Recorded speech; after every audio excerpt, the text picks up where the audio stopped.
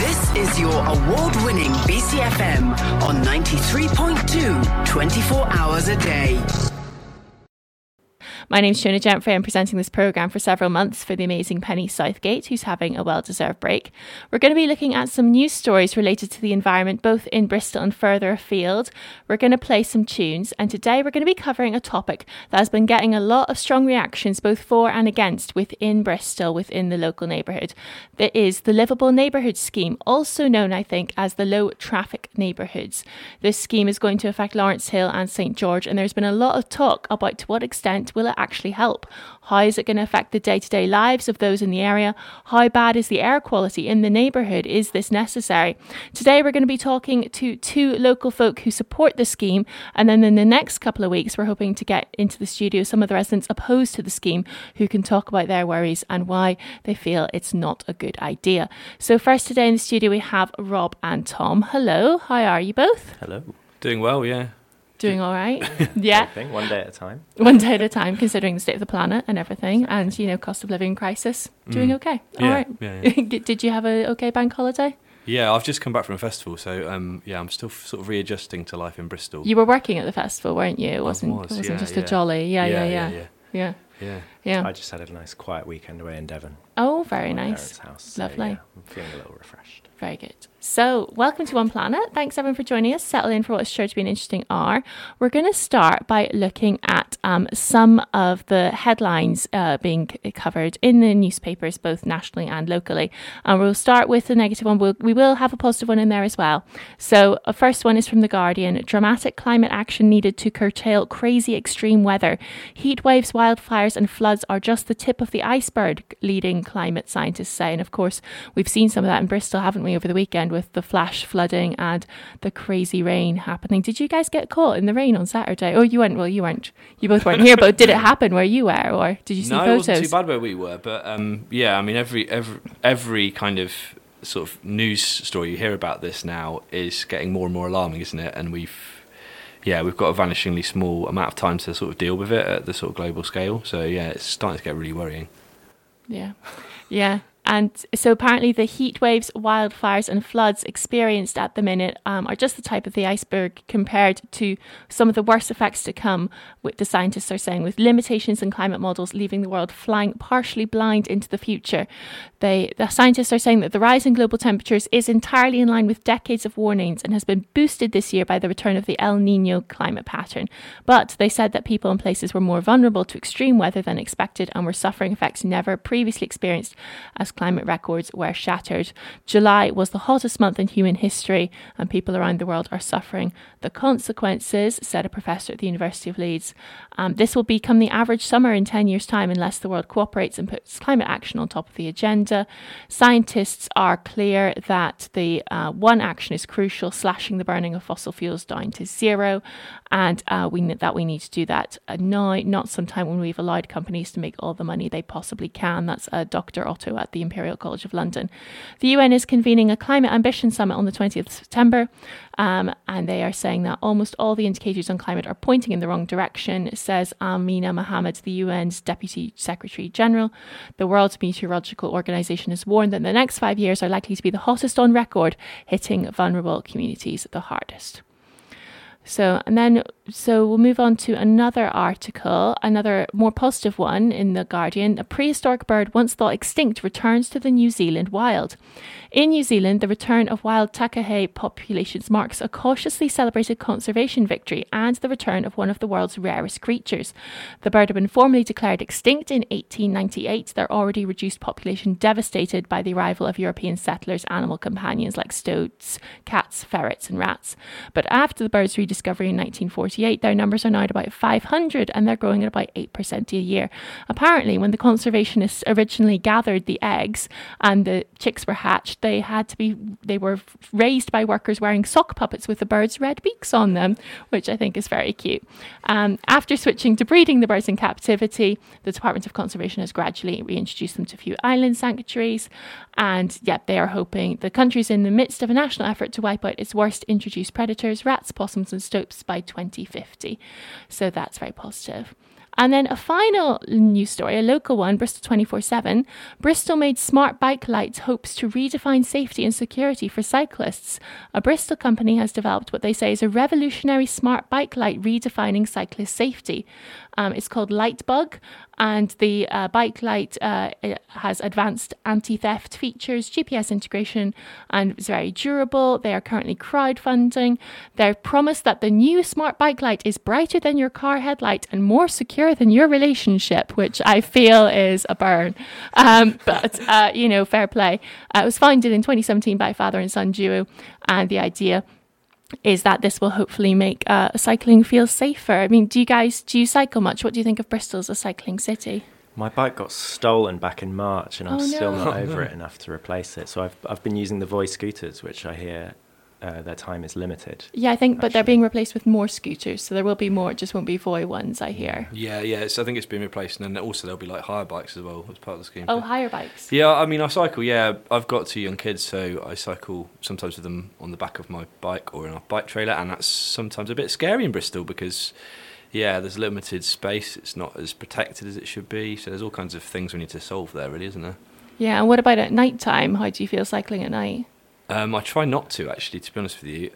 Not least because I'm really bad at remembering to take my lights with me. So if that sounds bike light like you need some of these. yeah, sounds like I need some of them. Because bike lights can vary. Like my partner, his bike lights have been nicked before. Like even though they're quite cheap, people are still, if you leave them on, they're likely to get nicked. So if these ones are like more anti-theft. Yeah, I mean, that sounds like. I mean, I don't want to promote them too much. I don't know anything we about don't them. know much about them. Sounds pretty good to me. We're just shouting out for Bristol, but potentially leading the way in this. So we will see. We'll play some more music now, and then we will come back and we'll get into the meat of the discussion. Is there any other news that has caught your guys' eyes in the last week or so? I've been at a festival. You've been switched off from the world a little bit. I've needed to meet out my news consumption. Yeah, it can get a bit much, can't it? Yeah.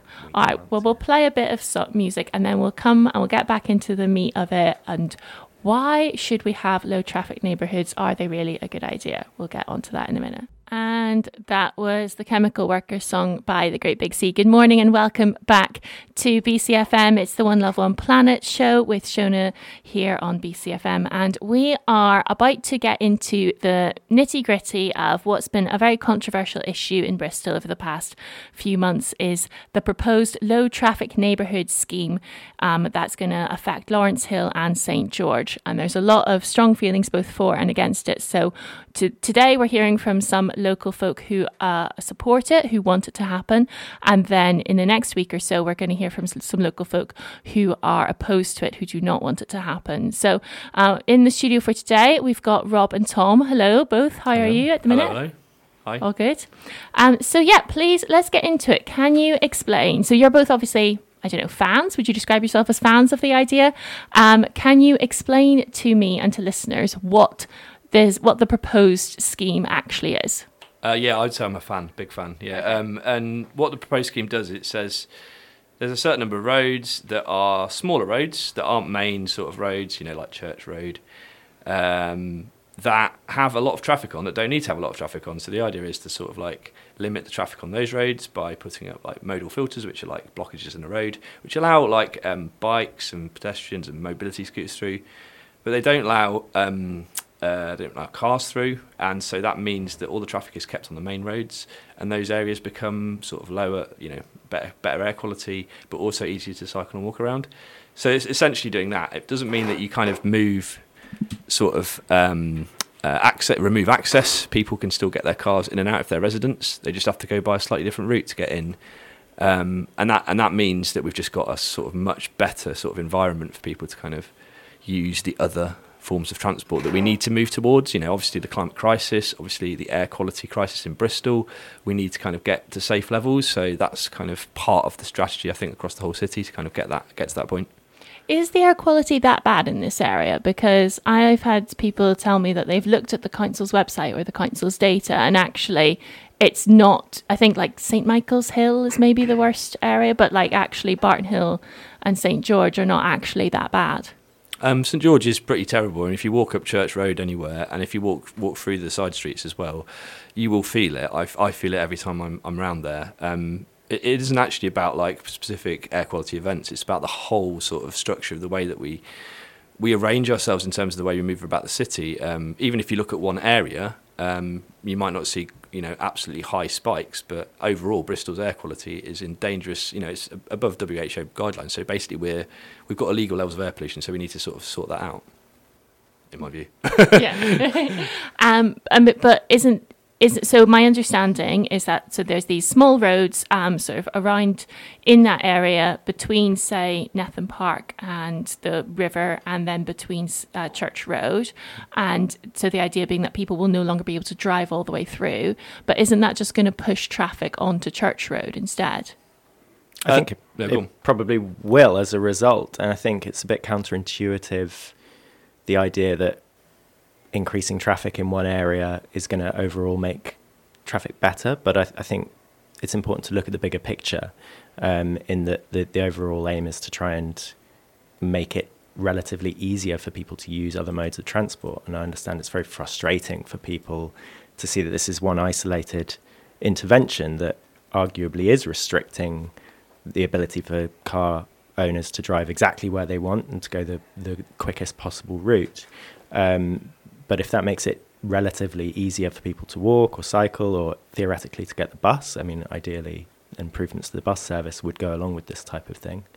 But we get what we get. And so over time, the idea, I think, is, and Rob's much more knowledgeable about this, I think, than I am, but I think the evidence does show with when these interventions are made, it does make traffic worse for a short period of time, and then as people adjust to the new way that the road layouts exist and consider other options, over time fewer people use their cars, or people use their cars for fewer journeys. So actually it will sort of, the levels of traffic will go back to what they were previously, and there's sort of a natural equilibrium, because people just won't drive if they know they're going to be sat in traffic for 40 minutes when they can walk it in half an hour. Those who are able to walk, then that they might reconsider that option. Yeah, and the thing to remember is that traffic isn't like water in pipes. It's not like if you make a blockage at one point and it will find like the nearest point. Actually, when you block traffic or remove space for cars and traffic, you actually find that reallocated space doesn't result in more cars necessarily. It means that cars reduce. So think about a motorway and the opposite effect. If you have a motorway and you add an extra lane, it actually encourages more traffic. And the opposite's true if you take away space, is it discourages more traffic. More people are able to use that space for something else, as we've just been saying, like walking and cycling. Yeah, I mean, you're saying walking and cycling and buses, which sounds very good, but I mean, could we not be using this money instead to improve the bus service, which everyone in Bristol agrees is dire? Well, in a sort of very literal sense, no, because it's a specific funding pot. So no, we couldn't use this specific money to fund the buses. But yes, of course, we need to do that hand in hand. These things need to occur. That isn't always the case. So you have to think about how you balance the need for increasing public transport provision, more routes going down Church Road in particular, but also through the community. And in fact, one of the bus routes that goes through the community, the 36, I think it is, will be vastly improved because it won't have loads. Well, we'll still have some cars in the way on the sort of main road, in this case Blacksmith Road, but it will actually increase the service there, because it will give people a greater sense of reliability. Fewer cars in the way means they're not as congested, and you can get through easier. So it actually has a good effect on buses, this kind of scheme. If we saw it over a greater area, it would have an even better result, is that more buses would be able to get through and not be held up and be more reliable. And we need First Bus and the council to work much harder to get better bus provision, sort out the bus driver crisis and all the different problems there are with the buses. We have to do that hand in hand, but at the same time we need to do something about the levels of traffic there are in and of itself, I think. So the buses, because we're talking about these modal filters, because I think it's been a bit confusing in that people have talked about like roads being closed off, and then roads won't be closed off, but you can't drive through them. So the buses will or won't be able to get through them, and what about emergency vehicles? Did you know about the emergency? Yeah, so I believe there's plans for a bus gate on Avonvale Road. Yeah. So presumably emergency vehicles would be allowed through that gate as well. So a bus gate is something where, what does that look like? How does that work? I think it's an electronic surveillance. Oh, well, that's not the right. Like an ANPR, automatic number plate recognition system. So it'll catch you if you're in a normal private car. But I'm not sure about taxis, but buses certainly would be allowed to go through. The last I heard, they're going to allow emergency vehicles through, of course, but not necessarily taxis. I don't know whether that's changed. I think that is used in many places where they do this similar low traffic neighbourhood scheme. They will let taxis and obviously emergency vehicles through. The bus gate is just basically a way of prioritising the bus use so that there aren't other vehicles going through that way. And again, it's just a way of rerouting traffic away from routes that they don't need. It doesn't need to be on. It's another form of modal filter, but just for buses instead of for bikes and pedestrians. Yeah. I think it's interesting that there's been this sort of narrative, and it's sort of fallen a little bit into this sort of wider culture war discussion going on at the moment, with sort of political figures jumping on the bandwagon to talk about sort of the war on cars and all this stuff.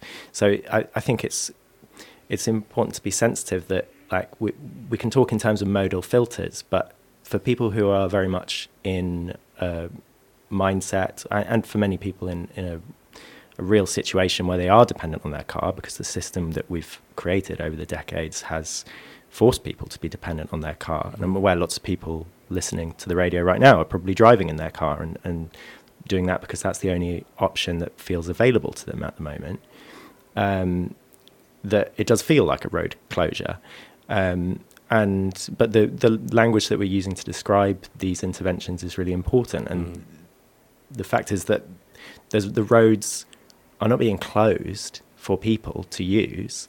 It's just saying a little bit more restriction about what vehicles are allowed through there. And so for people who are on push bikes or presumably motorbikes will have no problem getting through these modal filters, which is basically just a slightly narrower barrier to stop car width vehicles getting through on residential side streets.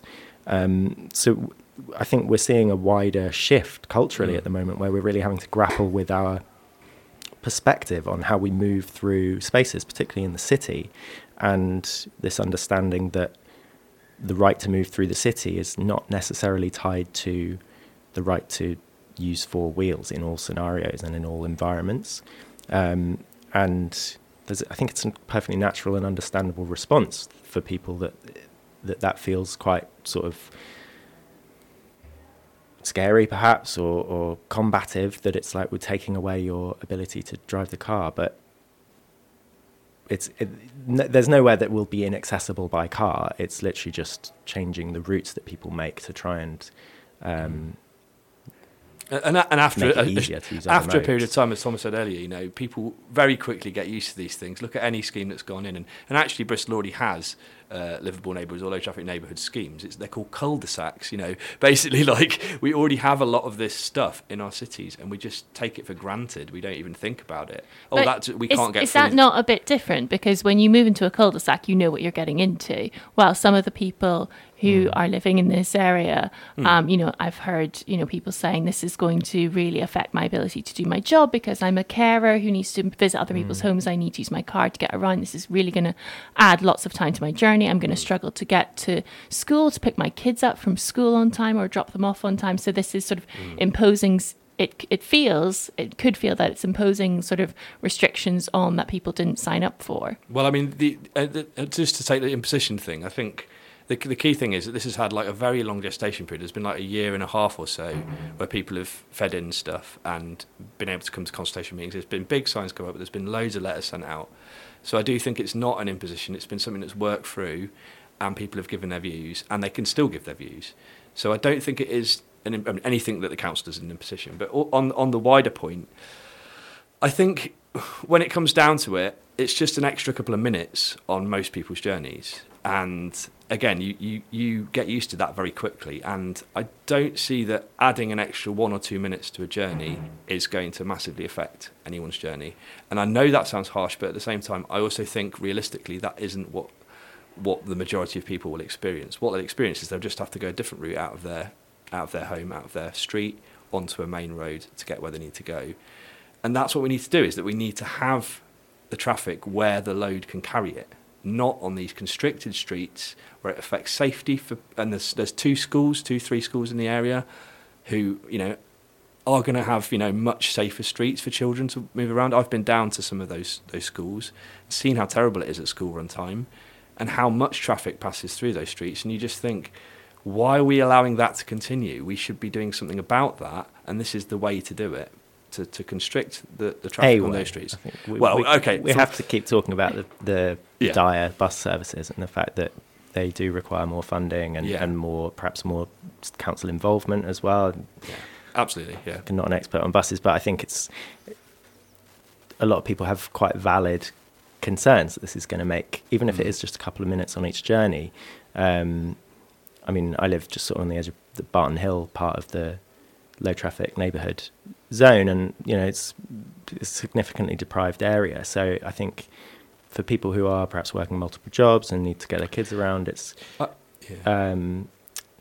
I think there's definitely.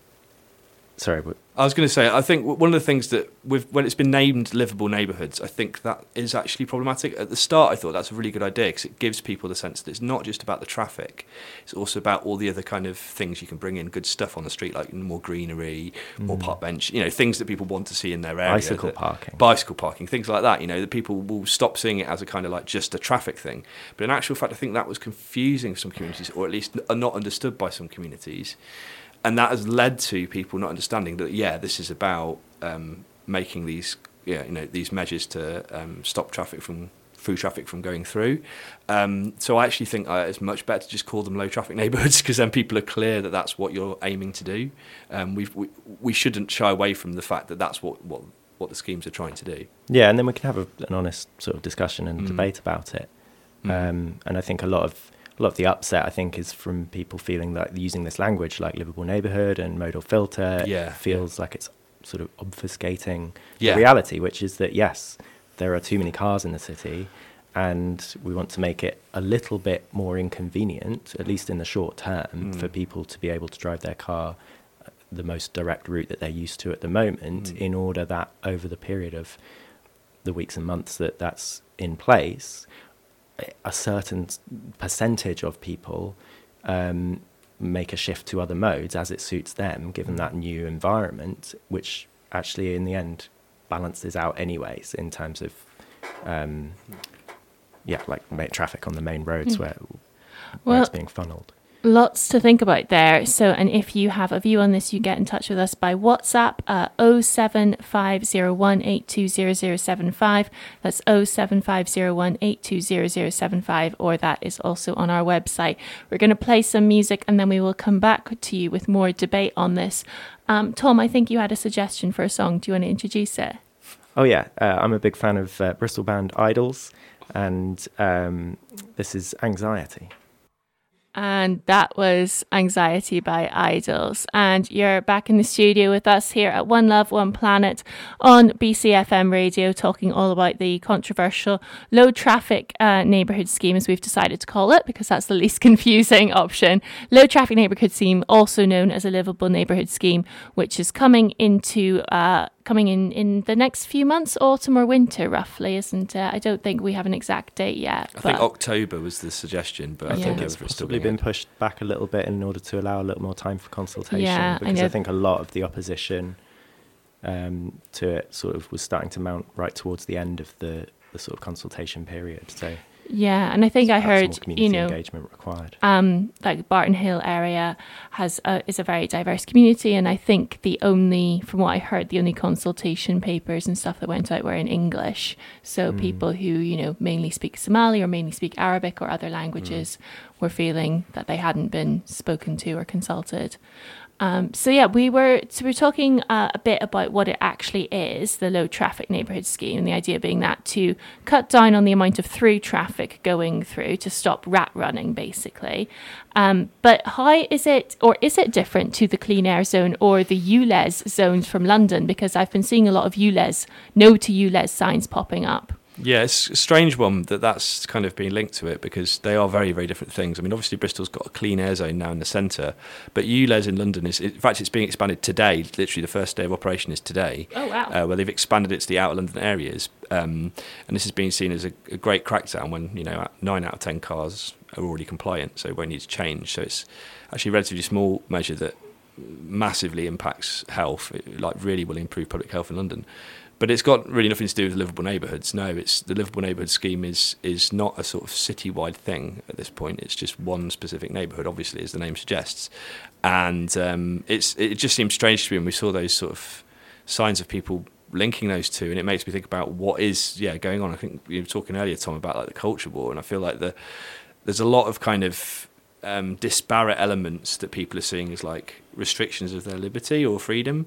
And that's, in my view, not the case. I just think that, the freedom to drive a car, that's not it's not actually a freedom. It's not a right. There are certain cities in the world that don't have many cars at all, and it's really easy to get around. So, obviously they don't see it as a right. I think that we've got to kind of bring the temperature down on that and kind of think through what actually is the thing that people are protesting about. Is it just the right to drive a car around, or is it something deeper? I think there's some interesting theories going around from some of the groups that have been promoting sort of anti-ULEZ and anti-livable neighbourhood stuff, and I'm worried. I want people to have good information and good evidence-based information, and if you look at the evidence when it comes to this stuff, it's pretty cut and dried. Livable neighbourhoods improve people's quality of life. They mean that people can get around easier, that public health is better. Yeah. So what sort of evidence is there? Has this happened in other cities? I think I read that it has, and it was controversial there as well. What sort of has been the impact? I mean, it's always met with basically every time you introduce a scheme like this, there will always be people very adamantly opposed to it. But what people have found is if you just push through that, and it's what's called the Goodwin curve. Basically, there's when public interest peaks in it, you've got a good chance of getting it through, and then it sort of drops down as people realise, oh my goodness, this is going to affect my life in some way, even in a small way. But as soon as the scheme goes in, that curve starts to lift, and people start to become more satisfied with it as they realise that it didn't make a massive difference to their lives, and actually it may have even improved them. So I think that's the majority of cases. Now, you will find places where it's been implemented badly, like any kind of transport scheme, it's been implemented badly, or that it hasn't, had public backing when it's been put in. But where it has got public backing, and where the politicians particularly have pushed through and implemented these things, it's turned out that the vast majority of cases, people have been in support of it, much more so after the scheme than before it. And so I think that's the key message here, is that people need to realise that when you put it's always going to be unpopular, but when it comes in, people generally, the support rises as time goes on, and more people support it and think it's just a natural part of their lives. So I think that's what we'll see, hopefully, in East Bristol. Yeah, I suppose so it's not, people living in these areas won't have to change their cars. It's not like the clean air zone is expanding to cover these areas where they won't have to change their cars, but they will have to take a longer route. And you're saying that, people will sort of get used to it, but does it not just feel like it's punishing ordinary people who are just trying to get about, and maybe the air quality is not great, but they're kind of okay with it, they're used to it. And does it not feel like kind of imposing, sort of punishing ordinary people and with the cost of fuel being an issue as well? It's punishing for 1 or 2 minutes change to their journey. I mean, that's a simple way of putting it. I mean, if that's a punishment, maybe it is a slight punishment, but it's a stick. It's a stick rather than a carrot, exactly. I suppose, approach in terms of the agenda to reduce car traffic. And I think we have to be upfront about that it is, in that sense, it's making it a little bit harder to drive in order for the wider goal of making it relatively easier to use other more sustainable modes of transport.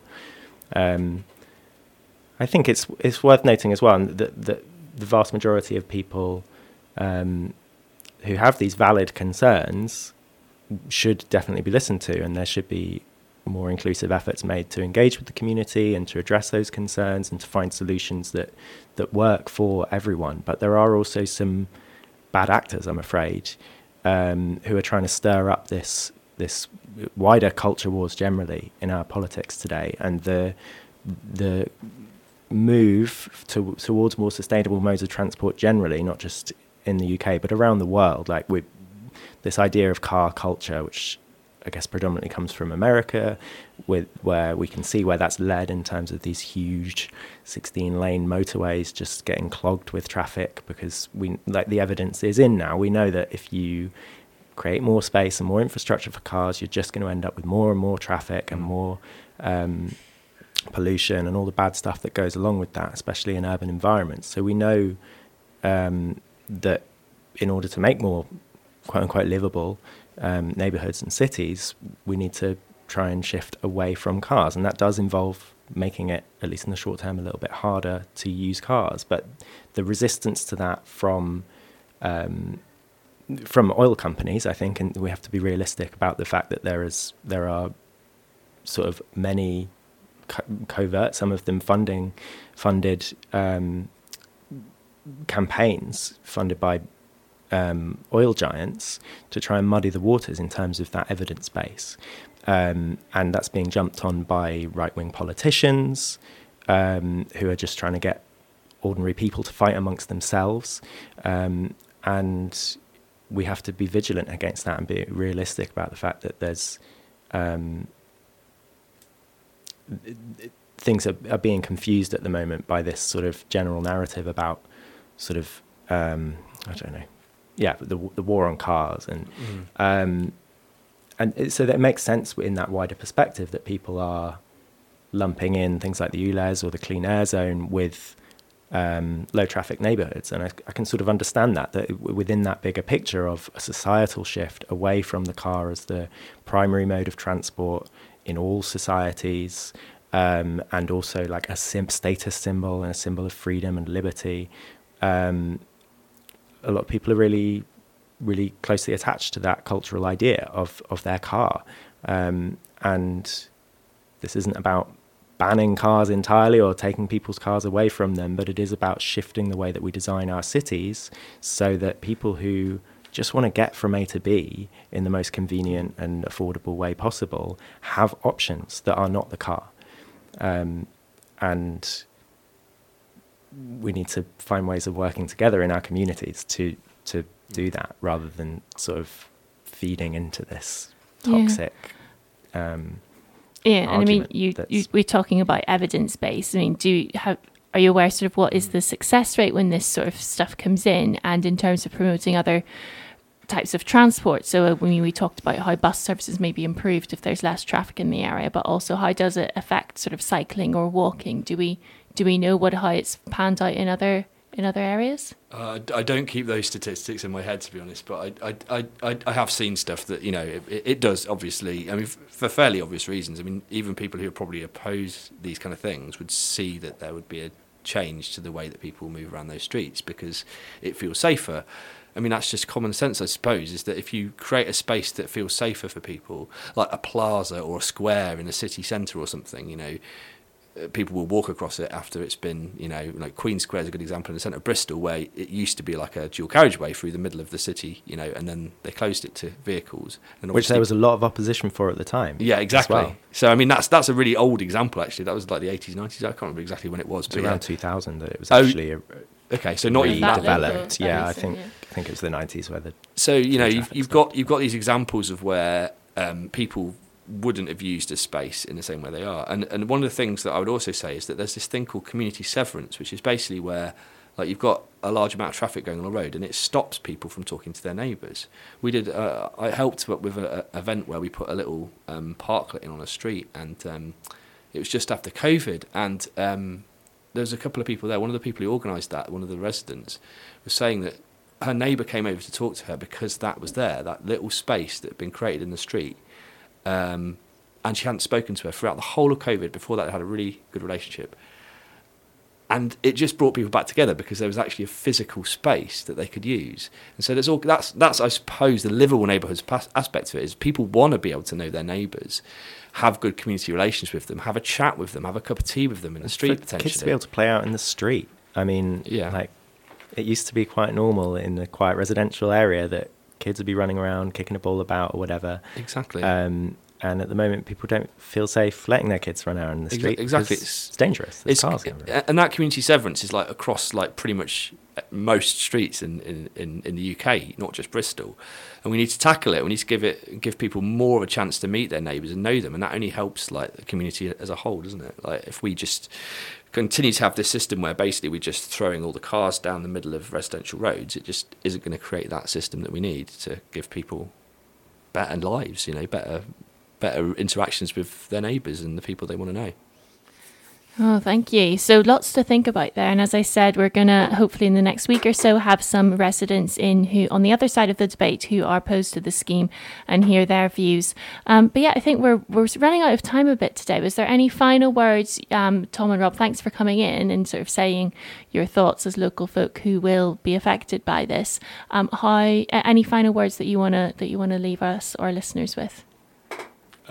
Just that I think, there's a lot of discussion online, elsewhere around this, and I just think that as Tom's been making a really good case for, and probably I'm a bit more of a kind of like, I'm a bit like hardline probably more than him in some sense, but we totally need to have that sense of other people have different views, and I know that I've got very strong views, but I know that that's the difficulty here, is that people just have different views on this, and sooner or later you've got to implement something. Either you do it or you don't do it, but you've got to choose what you're going to do. And I hope for the sake of the community, for the reasons that I've given, that that's actually what happens. And there will be, my understanding is that if it go, and it is currently planned to go ahead, that there will then be a review period in the first few months, 3 to 6 months or something like that, where they'll get people's feedback and tweak it if they need to. That's my understanding of how this works. Absolutely, and tweaking things is totally part of this kind of design of transport schemes, I think. It's just really, really, really helpful when people go, oh, that doesn't quite work. And there's already been instances that I've heard of the scheme as it's proposed now, where things have been tweaked as a result of input from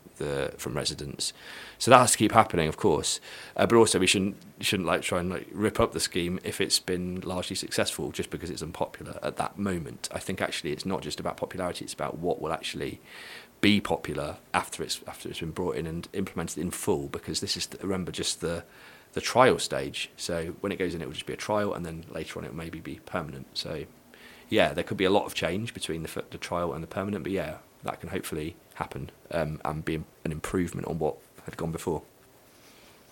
Tom, any final words? Yeah, I suppose I look forward to having more conversations about it, really, because I think as much as I do agree with everything Rob's saying, but I think we need to have compassion for our neighbours as well. And I'm excited to have more spaces, like you were saying, about pocket parks and things, and for that shift, for us to be able to sort of hang out in the street a bit more and speak to our neighbours and talk about how we want the space to actually be and reimagine cities in a different way than we've become used to over the last few decades. Well, thank you both very much for coming in, and yeah, I'm sure we will be following on the One Love One Planet show how this all unfolds over the next few months. Thank you. That was Tibiri by Songo. And thanks again to Rob and Tom for coming in and telling us why they support the Low Traffic Neighbourhood Scheme that's going to be coming into Bristol in the next few months, into East Bristol. And as I said, in a few weeks, hopefully next week or the week after, we will have some local residents in to speak to us who are opposed to the scheme, and they can put their views forward and say what they think needs to change. We're almost at the end of the show. Thank you so much for joining us today. Before we go, I just want to let people know about an event happening here at Easton Community Centre tonight, 7 till 9 p.m. It is called How to Stop an Oil Field. It's a public meeting. It's hashtag Stop Rosebank, and it said, the blurb says, to stop Rosebank, we need people across the UK taking action and putting pressure on decision makers. Join us in Bristol to discuss and make plans for how we can make this happen in our community. Obviously, we don't have an oil field on our doorstep, but I think it's about supporting the nationwide push to stop oil fields. So that is at Easton Community Centre's public meeting today at 7 p.m, lasting till 9 p.m. today, Tuesday, the 29th of August, called How to Stop an Oil Field. And I think you can just turn up. You can book tickets as well if you look online, but I believe you can probably also just turn up. So that's almost us at the end of our show. Thank you so much for listening. Without you, there is no show. Keep it locked to BCFM for more tunes and chat. But yeah, please look after yourselves. That's all from me, Shona Jantfrey. So please take care. Have a good day. Look after yourselves, look after the planet, and look after each other. This is the podcast version of One Love, One Planet, the award-winning environmental radio show, broadcast every Tuesday at 11 a.m. on BCFM radio, available on 93.2 FM, on digital radio, and on the BCFM website. The show was produced and presented by Shona Jantfrey. You can find us on Twitter at Shona Jantfrey and at BCFM radio.